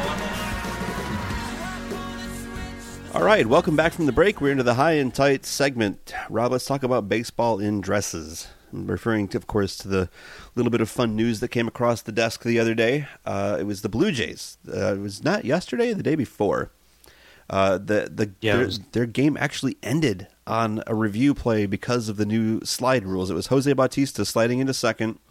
Apparently went a little too far out of the baseline, and actually reached out his hand and tried to grab the player or something. I didn't see the video. I know that the umpires reviewed it and called him out according to the new slide rule. This then led to manager John Gibbons coming out and making the statement that what are we going to do? Expect these guys to come out and play in dresses tomorrow? And now people are all kind of up in arms about that. I'm surprised that the new slide rule has come into effect already. I mean, you and I reviewed this a couple podcasts back a couple months ago. A little surprised to see it come into play this quick. I'm not. Remember a couple years ago when they first instituted replay and they were worried about the transfer thing where guys were catching the ball, especially on double plays, where they would catch the ball, try to transfer it, and then if they dropped it, it wasn't an out. And we saw that they changed it 2 weeks into the season because there were a bazillion instances where the guys dropped the ball. Yes. And they had to go to review a bunch of times. And so no, I'm not surprised at all that this has already come into effect. I didn't see the full video of that instance either. I just saw kind of the GIF that's been going around of Bautista sliding in, and he was going towards the base, which is kind of what he's supposed to do, but then reaching out and literally trying to grab the infielder's foot. And I think that is kind of, it should be against the rule. So wasn't that always against the rule, being able to not grab a guy? But he slid like he should, but I don't necessarily think the Blue Jays should be that upset. If this is the way it happened, where he's literally trying to grab his foot and take him down. I don't know. For as few amount of times as this whole issue of fielders being taken out by violent slides, it didn't really come up all that much. That's why you can remember the 3 or 4 times that it did come up, because they stand out in your mind. So that's why. Well, again, Gibbons. I saw Gibbons' post-game press conference. He referred to it as the Chase Utley rule. Yes, he did. So you see how many. And it comes up a few times. You had Jung Ho Kang get injured last year. Right. You had Ruben Tejada get injured last year. But like you said, it really hasn't come up that much where guys are getting hurt because of these slides, or the slides are becoming so egregious or anything like that. And so it is a little bit frustrating from that standpoint. I understand why they did it, and they want to, kind of clean that up a little bit and protect the middle infielders. But, at the same time, for that to, kind of decide a game like that, it is a little bit frustrating, both from a Blue Jays perspective as well as just, a general baseball fan. Now, as far as the comment, these what, are we going to, play in dresses tomorrow? I think that would be awesome. I am all for baseball players going out in kilts and playing. Maybe it would have helped Josh Donaldson not getting hurt. Apparently he twisted something coming out of the box the next day. Why not? The uniforms have gotten boring, and every year they try to, bring out some new version of a design of something. The Arizona Diamondbacks have that new. Yeah, they're trying to do whatever the heck that is. It looks like their pants. It looks like their pants are dirty. It looks like they have polo shirts with collars sticking out, honestly, with the red stuff around the collar. If you look at it in the right light, it's like, are they wearing collared shirts? That's interesting. So, yeah, I am all for baseball in dresses. I know he was being, somewhat sexist when he said that, but I thought, why not? Let's have a dress day. They have ladies' night at the ballpark. Why? That's a perfect time to make the guys come out and play in they wear skirts and heels. They wear pink and, on Mother's Day and stuff. So see, why not? Now, the funny thing about this is, right, Gibbons, when he says that, he's talking about basically it's, the violence aspect of the game and the fact that's getting toned down. But that triggered something else when I was thinking about a day or two ago in the Yankees game versus the Astros. Did you see this? The play where I think it was Carlos Correa. Have I got that right? Is it Correa? Yeah. Where he ran 4 feet inside the baseline on a little dribbler back to the mound. He's running to first. He goes so far inside the baseline that he almost ran over the ball. And Dylan Betances had zero, clear throwing path to first base. So he ended up chucking it, over everyone's head into the outfield. The whole thing becomes a big controversy. Joe Girardi comes out and challenges and says, come on, he's definitely out of the baseline, clearly out of the baseline. Call him out. The friggin' umpires say after the game, if Betances had thrown the ball into Correa, if he had hit him with the ball, they would have made the call. That would have been a clear instance of interference. But because the ball sailed up over the heads, they said he wasn't really in the way. He was not in the path of the ball such as it was thrown, so no call. I think that instance is why you don't see umpires talking to the media very much. It seems like they're just kind of, flying off the cuff and not necessarily thinking things through as far as what they want to say. As for the play itself, I actually, I didn't necessarily think that Correa was, doing that on purpose. You take a look at the video, and he swings, and he kind of lurches forward a little bit as he swings, and then that carries him a little bit forward, and then just running down the box, running out of the box down the first base line. MLB Network did a few minutes on this during one of their broadcasts later that night, and that they're showing that when you're a right-handed hitter, especially if you get pulled forward through the box there, a direct straight line to first base isn't down that dirt path. It's, through the grass there. Mm-hmm. The dirt path only goes from the left-handed batter's box straight to first base. And so, while Correa wasn't necessarily in the baseline, he was, going straight for the bag. And so you can't expect him to necessarily veer into that dirt path when he's running. And I think the rule kind of protects players in that sense, in that, if they're, going, as long as they're not like intentionally interfering with the ball, in that case, yeah, maybe it is, but I guess it's unfortunate for the Yankees, but I'm okay with the Yankees getting screwed. That's fine. It's fine. Did this on MLB Network? Does that mean that Harold Reynolds went out into that little part in the studio with the plastic? He was actually he was the one in that little dirt or that little infield spot that the they have fake diamond. Was he out there in his suit and tie with his baseball bat? Running? And then one of the other guys, one of the hosts, just threw a baseball and hit him in the face. Good. Let's make that a recurring half-hour segment. Well, and then Carlos Correa responded by hitting a ball 462 feet the next night. Did you see that, Homer? No, I did not. I heard about it. So in Yankee Stadium, dead center field, you remember kind of like when Miggy hit that home run, that they have center field, they have that black batter's eye there. Yep. And then on top of that, I realized there are some seats up on top of the batter's eye. Yes. Because Correa hit a ball onto those seats. Good Lord. Yeah. That kid can mash. He's going to be so dangerous. Yeah, can we just walk him in that series? That's right. But no, I mean, the umpire has said a stupid thing, but again, I'm all for it. I'm all for the stupid things these people say becoming realities. I am all for baseball players playing in dresses and bring back the soaking rule, where you get to actually throw the baseball at the player and then they're out. That would be, I mean, even if it's just for one game a year, just bring back the truly old school rules for one game. It would be so much more fun. Talk about getting the youth more into baseball. That would be one way to do it. It's like half baseball, half Hunger Games. Just kind of go at each other with bats and balls, and awesome. One more item on our high and tight controversy list, and this one caught my attention.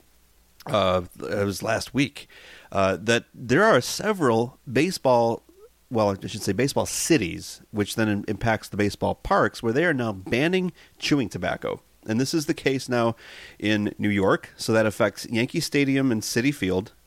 It's in San Francisco, so I think that's AT&T Park, if I'm not mistaken, the Giants stadium. Dodger Stadium is impacted by this. Fenway Park in Boston, and then both U.S. Cellular and Wrigley Field in Chicago are all kind of under these new city ordinances that are banning chewing tobacco from the ballparks. That includes the fans in the stands, and it includes the ball players. This is going to make for a very interesting 2016, I think. I mean, there's really two ways to kind of approach this, from the fan standpoint and from the player standpoint, especially because a lot of these guys, I think, they're dipping all the time, right? It's an addiction. They're doing it on the regular. They can now be fined actual cash dollars for breaking the ordinance. And the fine kind of goes up incrementally the more often you do it. So you're either going to have players getting fined for enjoying the habit, or you're going to have some really, really cranky, distracted players.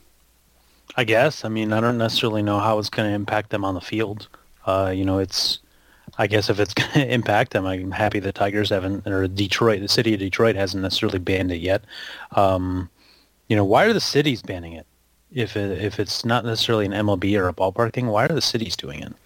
That I don't really know why it happens to be a citywide thing.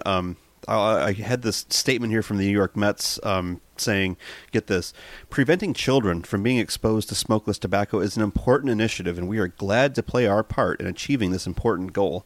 Somehow they're kind of all working together at this. I don't know. You saw K-Rod, right? I mean, come out 2 separate games. The guy has at least 3 cans of Skol per cheek when he's on the mound, right? That there's no way that's not a cheek full of tobacco, right? I mean, he does have big cheeks, but yeah, no, that's definitely, He's chewing packing. tobacco in He's there. packing. Yeah, He's so dipping. Verlander does it. You can see him. he does it after the starts. He doesn't Yes. necessarily do it during his start. But he is right there. I mean, he throws strike 3 of the third out of the last inning. He goes right to the can. Yeah, as He's soon as he got gets it. that handshake, it's Yep. like handshake in one hand, can in the other. That's right.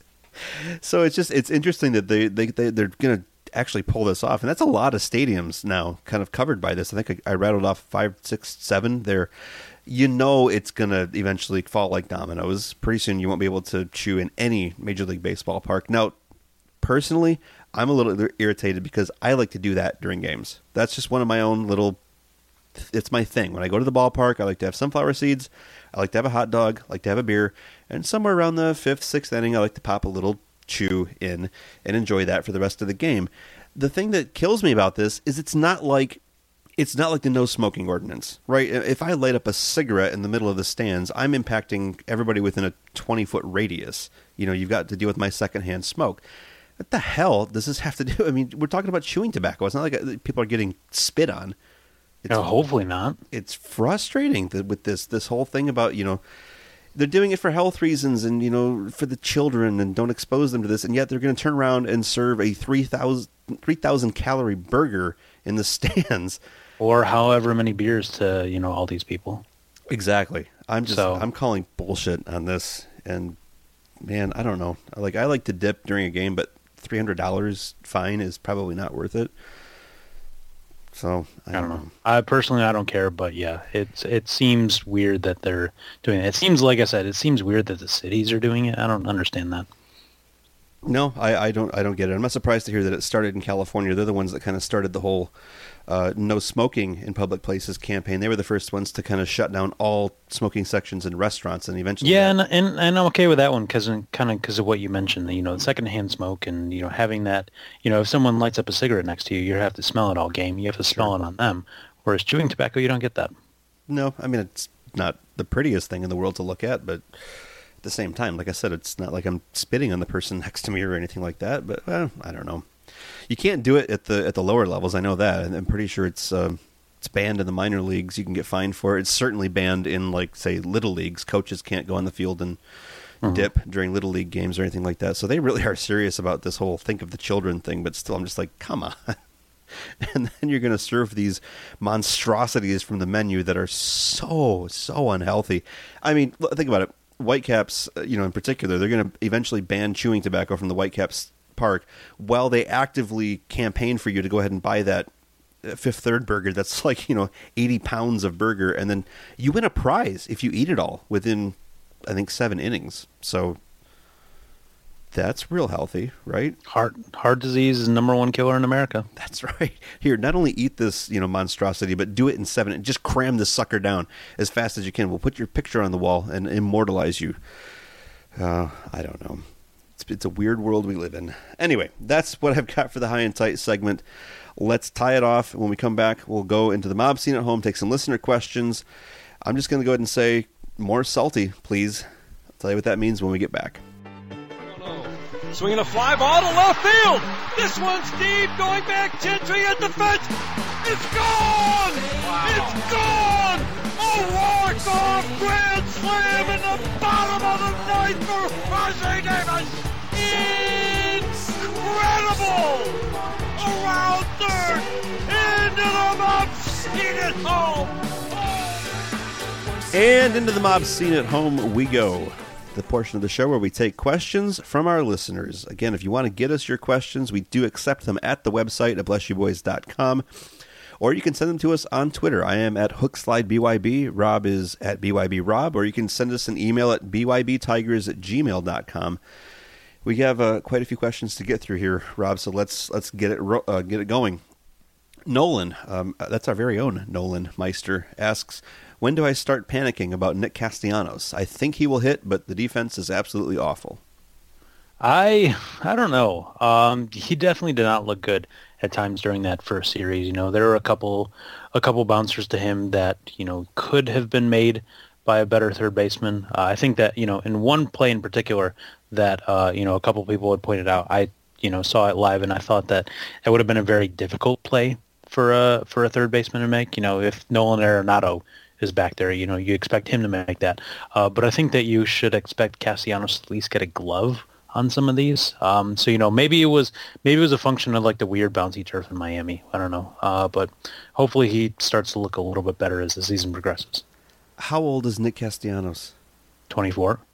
Yeah, you don't panic. I don't think you panic about. I mean, Nick I'm Castellanos. talking strictly about his defense. I am too. I mean, I'm still saying he's been in the major leagues for all of 2 years, right? At this point, and I have this wonderful working theory that he's really struggling to adjust to the big lights in the big city. He's got a lot on his plate that he's trying to put it all together, the defense, the hitting, all of it. I feel like let him focus on the hitting, let him become the hitter that we all kind of projected he would be, and then maybe he can kind of focus in on defense and get at least marginally better. He already went from, he posted a negative 30 DRS, defensive runs saved, in his first year, got that up to a negative 9 in his second year. So he's trending the right direction. When was Moustakas' big breakout year? Was he 26? I think maybe 27. Yeah, something like that. He was, it took him a few years to break out. But the difference is that Moustakas was always a good defender. He was light years ahead of Castellanos defensively. And that was part of the reason why the Royals were able to kind of keep him in the lineup, is that even though he was struggling for the most part, he was still playing, good third base. I don't necessarily think he was ever a full win below replacement like Castellanos has been. If you look at his fielding on Fangraphs, though, I think there's a couple years there where he was below the zero line. I don't know. But how far below? Like if he's like a thing, just like a 1 or 2. But I will look right. Yeah, he posted a negative 3 in 2013, a negative 2 in 2014. Those are the kind of numbers that I'm hopeful Nick can get to. I think he can get from a negative 9 DRS up to a negative 3, and if he can do that and add some more consistency with the bat, the power that we've been told is coming, then I think he becomes this whole problem goes away and people stop worrying about Nick Castellanos. I mean, I think so too. I'm just not as hopeful as you are. Okay. Well, like I always say, if you're not going to be hopeful beforehand, what's the point? Why go on living if you're just going to be, negative about stuff? Because of the next question. Exactly. Ask me the next question. Okay. John Bojangles says, if Shane Green is performing well, how does he fit into the picture with Daniel Norris coming back? If Shane Green keeps performing well, if he looks like he did in that first outing, if he looks like that for 5 or 6 innings in a few starts, I think the question becomes, how does Daniel Norris fit into the picture? Because, I think that Brad Ausmus has said, even over the last few days, that if Green pitches well, he's going to keep that job. And I think that he very well should. And that, if you got Green pitching well and, kind of doing maybe not necessarily what he did to open the season last year, but if he's generating some swings and misses and giving the Tigers some solid innings, you kind of figure out what happens with Norris from there. If he needs to sit in the minors for a little while, he sits in the minors for a little while. We'll see. He's still only 22, I think.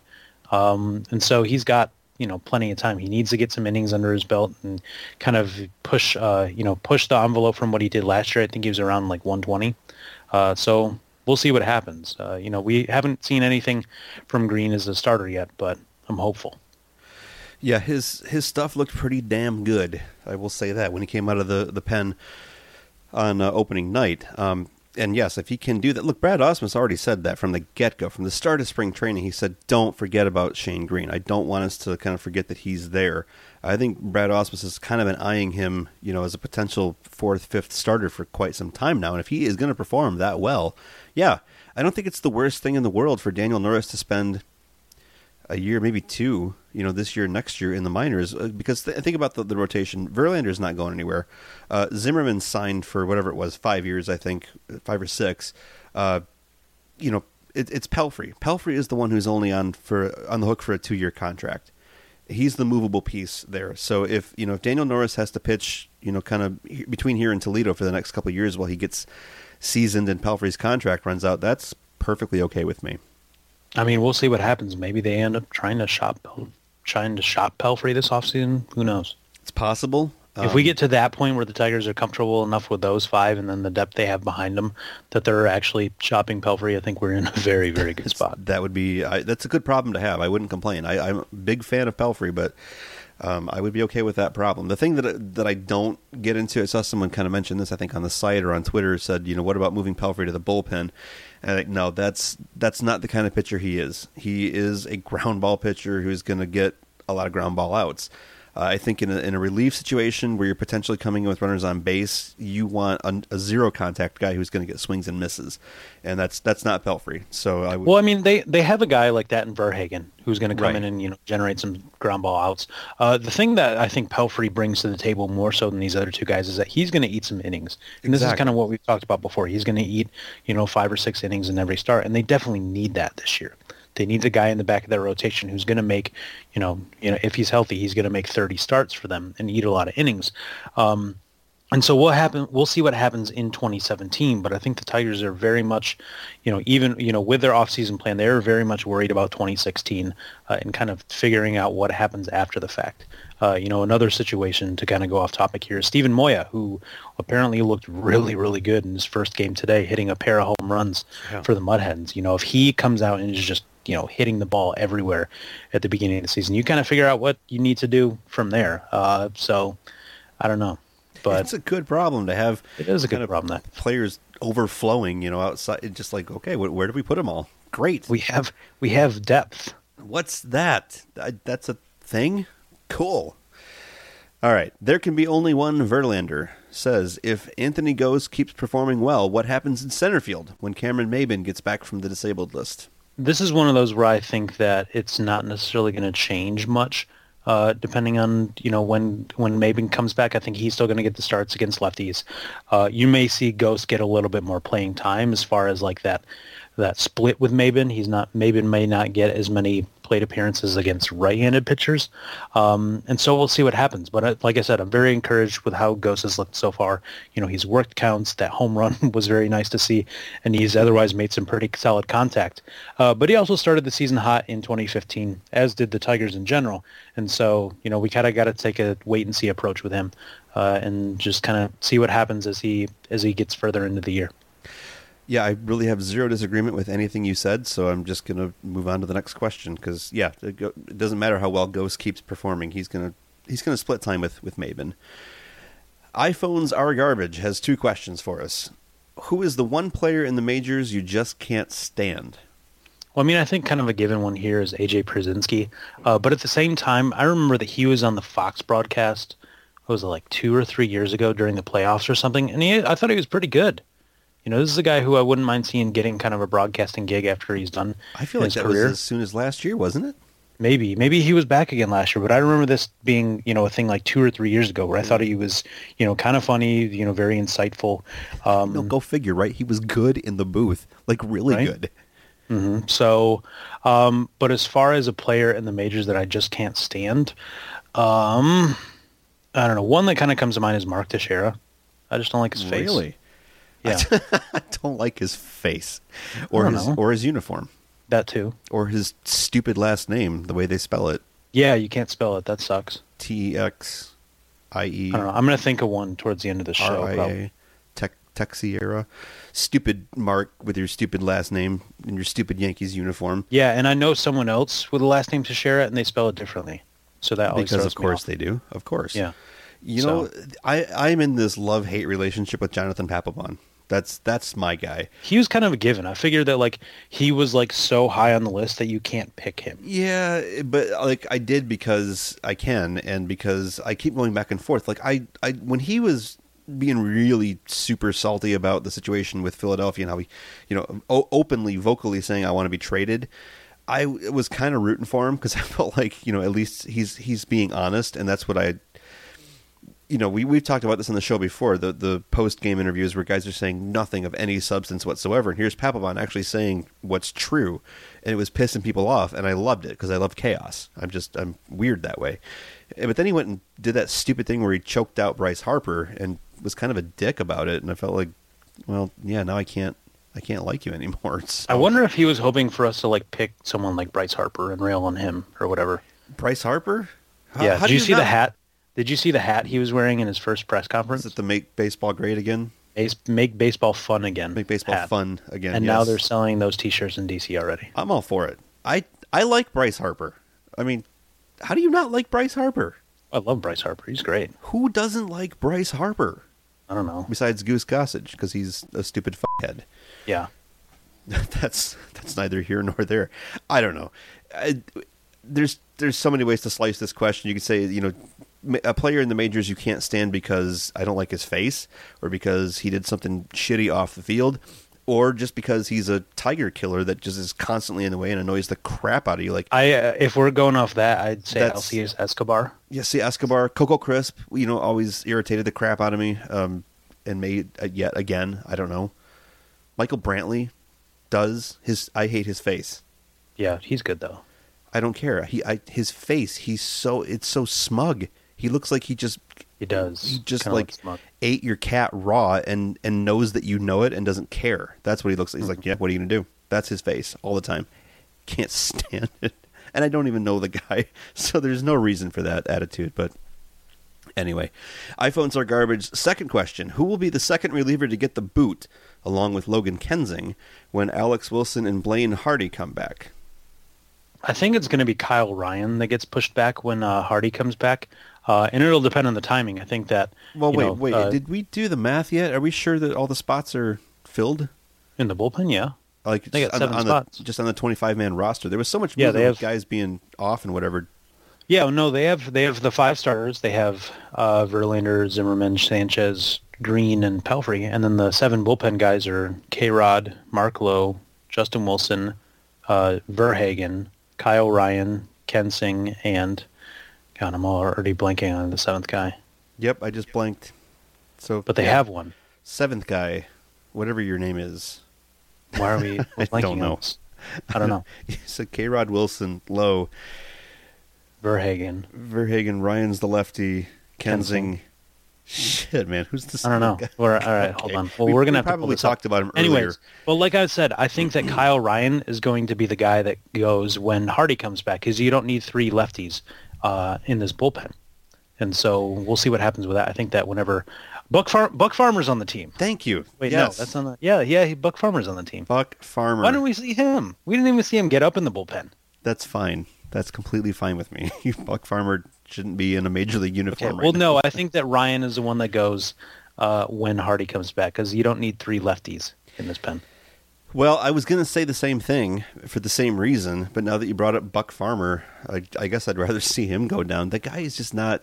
I remember even last year, he was getting roughed up so often as a spot starter that I looked at his numbers thinking, okay, if he's at least good first time through the order, then maybe there's a spot for him in the bullpen. And I looked at his first time through the order numbers were like, no, nothing really of value worth redeeming there. So I don't know. I guess I'd rather have, keep Kyle Ryan, who actually pitched fairly well, in spring training.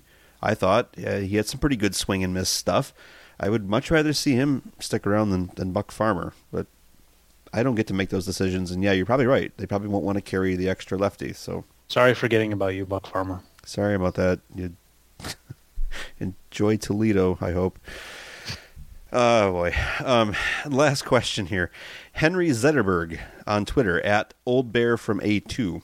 Henny, not Henry. Henny Zetterberg says, while one game is not a good sample size, how many games do you see Salty playing? Does he push McCann for playing time? It's definitely possible that he pushes McCann for some playing time, especially if he continues to hit. If he's hitting kind of like he did. I remember back in 2013, I think he put up some pretty good numbers. If he continues to hit like that, he's going to force his way into more playing time. We know that McCann, he's going to be better defensively. He's got the better arm. I think that in pretty much any other aspect besides framing, McCann's probably a little bit better defensively than Saltalamacchia. But that doesn't necessarily offset, the vast difference in the two against right-handed pitching. McCann, a lot of times in 2015 looked lost against right-handed pitchers, and I was almost kind of terrified of the thought of him facing Jose Fernandez. So I'm glad that didn't happen. And we'll see kind of how that split works out, but it may end up being a little bit more of a platoon than we actually think. I think I said from the start, when we were kind of first kicking this idea around back in the dark days of winter on this podcast, that I kind of anticipated it being more like a 60-40 split. It's never going to be 50-50. But as you said, Saltalamacchia is the one who hits right-handers better. Add that to the fact that right-handed pitching is predominantly what you're going to see. You're not going to see a whole lot of lefty starters except when we're playing the White Sox. And so you have a case there where Saltalamacchia could get a lot of playing time just strictly from a platoon perspective. Now, I don't think they're going to split it 50-50 because... I mean, well, this is the thing, is that if he continues to hit like that, I think they could split it 50-50. I think we could end up even seeing Salty getting more starts if McCann continues to really struggle against right-handed pitching. Okay, but McCann is the catcher of the future. They're not going to relegate him to a supplementary role. I'm not saying... Well, I mean, he's never going to, be like Salvador Perez's backup and never play. But at the same time... Salvador Perez as a backup? Yeah, exactly. And so we could end up seeing, more of a 50-50 split there. McCann played a lot more last year than he really had ever had before, I think. I'd have to take a look back at the numbers with that. So, giving him another year where he's kind of in that, split role, he doesn't need to go out and start 120 games to be successful. Yeah, I hope it's closer to 60-40. I mean, if it is 50-50, that's fine. I'm saying I'd rather it be more towards that end than, 80-20. I think they need to get as much use out of Saltalamacchia as they can. Now, in terms of a quote-unquote arms race, they call him the McCannon for a reason, but we saw Saltalamacchia throw out D. Gordon last night in that second game against Miami, and Dan and Jim on the radio were talking about the fact that he put in some time, a lot of time in spring training this year working on that very thing, and it seems in a one sample size, one instant sample size to have paid off. Who do you take, in the arms race? Is it McCann or Saltalamacchia? Oh, McCann definitely has a better arm for sure. Saltalamacchia, I remember seeing that throw last night. It was definitely tailing a bit, which isn't necessarily always what you want to see from a catcher. And it just kind of happened to tail right into Gordon. And so Kinsler basically had to catch the ball, and the glove was already on Gordon's leg. And so it was really kind of a perfect throw to be able to get him, which is, what you need for a guy that stole, I think, 58 bases last year. Yeah. I was impressed with, how quickly Sanchez got the ball to home plate there. He definitely looked better than he'd had in the past in that aspect, but I don't necessarily think we should expect a lot of that going forward from Saltalamacchia. No, Sanchez has definitely improved. I remember 2014, I think he was, I want to say like 1.9 seconds from kick to mound, and he's got that down. Even last year he was down to like 1.3, so he's much better at that. As far as defensively with Saltalamacchia, I just did a post for the site today based on some of the conversation that Dan and Jim are having in the booth during that game, and again still saying that both McCann and Saltalamacchia spent a lot of time working on things like pitch framing as a skill set. And they were pointing out that Saltalamacchia actually was an above-average pitch framer at one point in his career in 2011 and 2012. And you'll have to go read the post. If you're listening to this, go read the post and kind of tell me what you think. Because it's just kind of a theory that I floated that he dropped off in 2013 and 2014. And his drop-off in 2013 just happens to coincide with a change in bullpen catching coaches in Boston.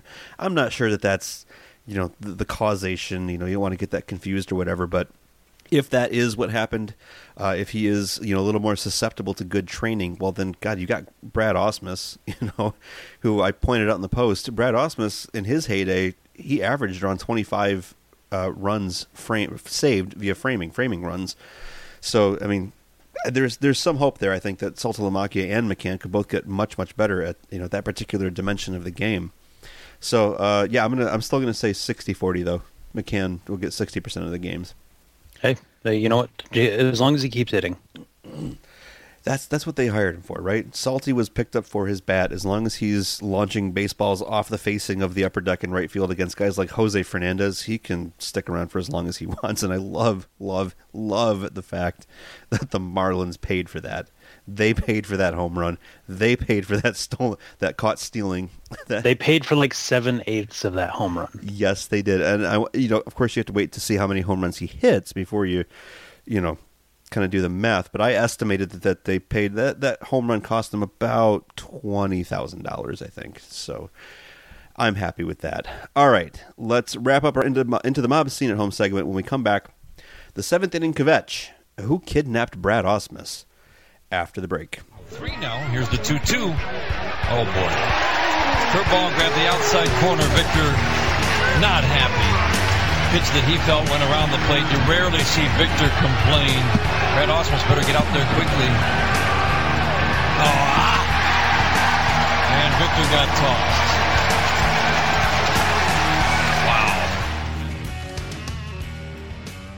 All right, and it's time to wrap up the show with our final segment, the seventh inning kvetch. We like to kvetch, we like to gripe about stuff, and obviously, now that the season has started, it's time to start complaining about Brad Ausmus, right? Except, damn it, Brad, there's nothing to complain about, and that in itself is infuriating. How is it that we got through 2 games, and I basically agreed with every decision that he made? Rob? I mean, he could have pinch hit for Anibal Sanchez with the bases loaded in game 2. Okay, let's break that one down. Let's break it down. It was, the bottom of the 5th inning. Sanchez was sitting around 80 pitches-ish. They had a 5-0 lead. Bases are loaded, 2 outs. Sanchez's spot in the lineup comes up. It was the 6th inning because Fernandez was already out of the game. You're facing a reliever top of the 6th. This point. Top of the 6th, Yep. And so you bases loaded, 2 outs. If you get a base hit there, it's another couple runs.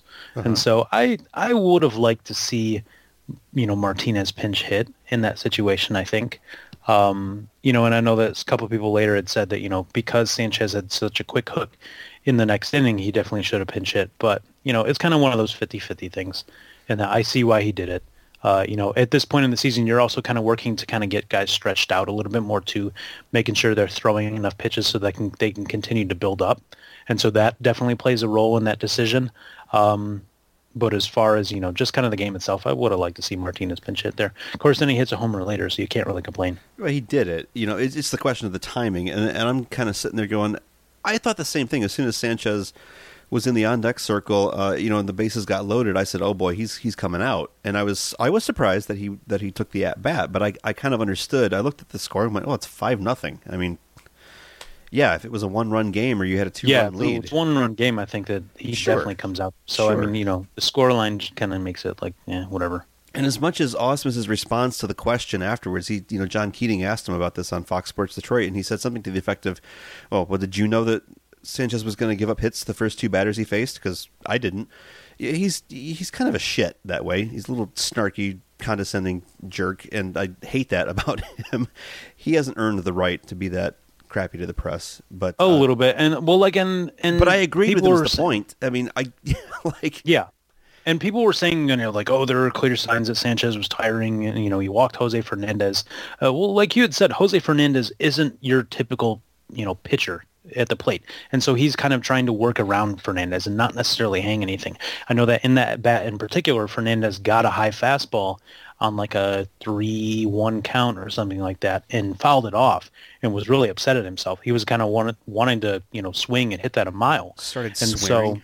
I remember he was... Yeah, he did. He was swearing in Spanish. Thankfully. It and sounded like a song. It was beautiful. And so, I don't necessarily buy that Sanchez... I mean, I think that Sanchez was kind of tiring at that point, but I don't necessarily buy that, Ausmus needed to know that and needed to take him out right away. If anything, I was very impressed that, he had a couple of guys up and ready. He had Ryan up. He had Drew Verhagen up. And, as soon as those first 2 guys get on and Stanton comes walking to the plate, there's Brad with a hook right there. I thought he timed it perfectly. And then, lo and behold, we talked about Verhagen's outing and how he pitched, he got out of that jam without much damage. And so, I thought he played it well and no complaints. Yeah, really, it would have done that. You can see at least, this is where I say it's a step up from before, because a lot of times Ausmus would make decisions that you can't even see the logic in it, and it gets even worse when he tries to explain it afterwards. This, you could at least see the logic and say, yeah, with a 5-run lead, I know people are coming from a place of, you're all still afraid of the bullpen, so you're figuring, we need as many runs as possible to keep it, safe from this bullpen. I don't think that's true in 2016. I think a 5-run lead should be fairly safe, and there isn't, at that point, yeah, you might as well see if Sanchez can get through a couple more batters, let him stretch himself out a little bit, and if he can't, you're right there with the quick hook, which Ausmus was. No complaints there, and I really hate to say that, because you know me and my Ausmus feelings. Yeah, well, I also thought he did a pretty good job in Game 1. And the one that I was impressed by, I know that we had a post on the site about this, is that he used Shane Green in a high-leverage situation. Yes. Seeing a fifth starter used out of the bullpen isn't that uncommon at this point in the season. I think that, he's done it in the past with guys.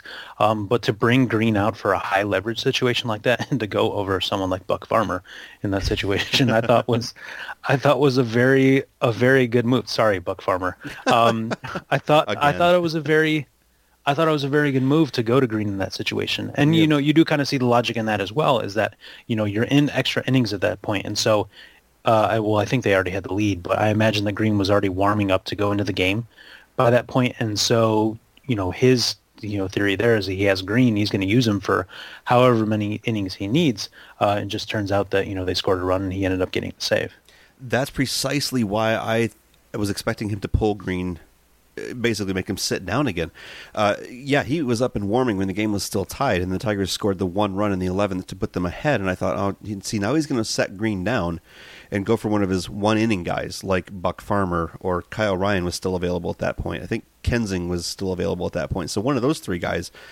And I was sitting there just pre-ready to be upset with the decision, because I'm looking at it going, Green is your best arm, and that's your highest leverage situation. So. Well, and that's the other thing that I liked about that is he gets into extra innings. He had used Wilson, he had used Lowe, he had used Rodriguez in 7, 8, 9 trying to win the game. But right. Then the game becomes tied, and he has to go back out there. He goes with his best guy, who, I guess you can quibble on Verhagen versus Green at this point, but. I think that Ausmus thought that, Verhagen was his best guy in that situation, and then he goes to Green, who is his next best guy in that situation. Did Verhagen, did his spot come up in the order in that 10th inning or 11th inning or whatever? I think it did. Because I was a little surprised that he didn't go multiple innings, but I can't remember if he had been pinch hit for. Yeah, he did, because wasn't it Aviles that put the bunt down? Yes. Yeah, Aviles came up and, yeah. So, all also, that to say that... I do like that he pinch hit there, even if it was for the bunt, because we'll relying on a reliever. We'll come back to that, because I wanted to finish the thought on using Green that I honestly did. I've heard Ausmus use those explanations so many times. I was ready for him to sit Green down with the thinking that, no, he's my multiple innings guy. I'll use him if the game is tied, and then I'll use him for however long I have to until it becomes untied, and then I'll go for my one inning guy, whether that's Farmer or Ryan or whoever. And he didn't. The fact that he didn't, the fact that he went ahead, and didn't pull the Alex Wilson crap like last year, like I was saving him for the extras, I was saving him for the tie ball game. He used his best arm in the best situation. Kudos to Brad Ausmus. That's exactly how it should have played out.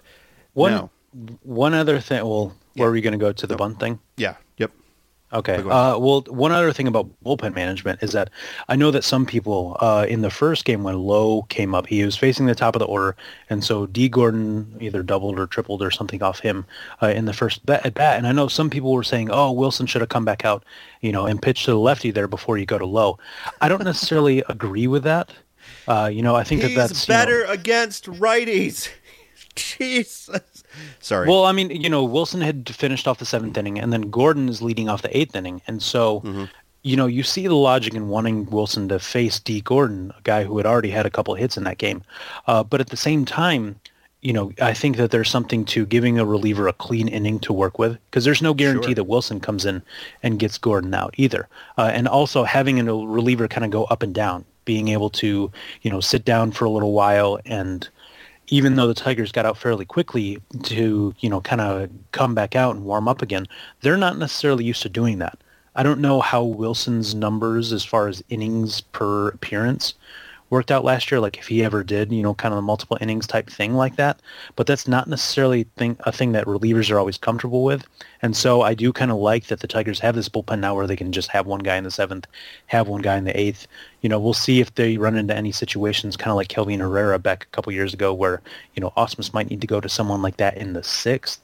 But, either way, to have guys in the 7th and 8th inning, as much as we hate bullpen roles, I think that having those guys being able to work full innings and get through that, rather cleanly is going to be very helpful. Yeah, I remember when I wrote the piece on Justin Wilson when they traded for him, when they first traded for him, I did a just kind of a getting to know you story for the site. And I remember looking at his kind of past experience with the Yankees, and no, not only is he not really a multiple innings guy, they used him primarily as a left-handed specialist. So he would come in and face like 1-2 batters and then be done.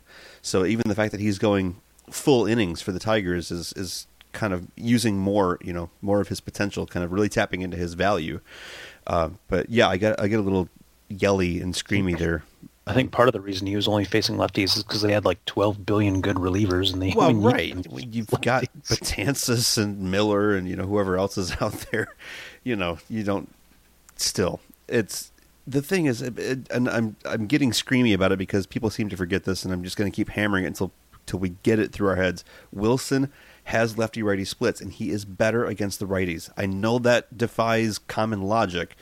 But both he and Mark Lowe have those splits, and they are both better against right-handers than they are against lefties. So it is not an automatic to say, no, I'll leave him in against the lefty. He actually does better with the guys on the other side, as we saw when he faced, he faced one lefty, I think, on Monday and gave up a hit, and then it was righty, strikeout. I remember Wilson's splits are like fairly even. Like he's slightly better against righty, but it's not a severe split. Yeah, and he's still very good against lefties. Yeah, he's going to be a good all the way around. It's not a pronounced split, but yeah, the typical lefty-lefty matchup logic just does not wash with him. What were we going to talk about? Oh, the pinch hit. Yes, when Mike Aviles came up and laid down the bunt. Now at that point, I think it was Anthony Ghost, right, that had drawn a walk of all things, and was on base. Yeah, and I thought that's the perfect time for it. You need one run, so you move the guy over. I know, right? Kind of the one time that we want to see any sort of bunting, and to have Aviles do it, I think was a good idea because was it Verhagen that we had said right with the pitcher at that point? When's the last time Verhagen swung a bat or tried to lay down a bunt or anything? I don't think he's worked on that at one bit, and so having a guy that's done it before. I don't necessarily know that Aviles is a bunting specialist, although he might be by the end of the season. You've got Libby's and to have that happen. So. He's a bunt specialist. Well, anyways, but I thought that was a good move there. But it will be interesting to see how Ausmus plays some of these pinch hitting situations going forward.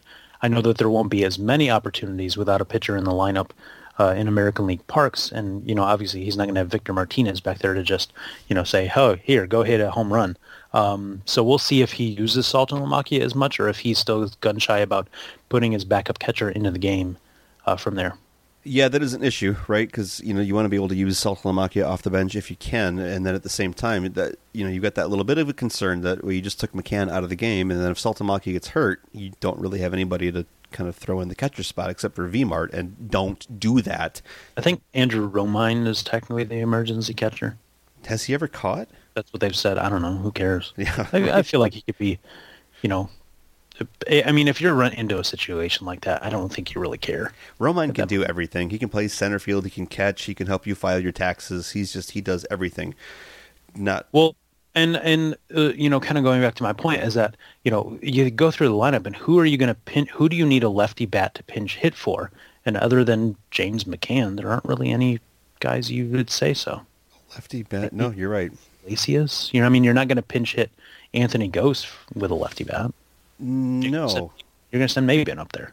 Yeah, you're right. Yeah, they've already kind of got platoon setups already where they need them, so it's not really going to be an issue. But yeah, going back to that. If he's using Salty as a pinch hitter, it's going to be for the guy that he needs to replace defensively.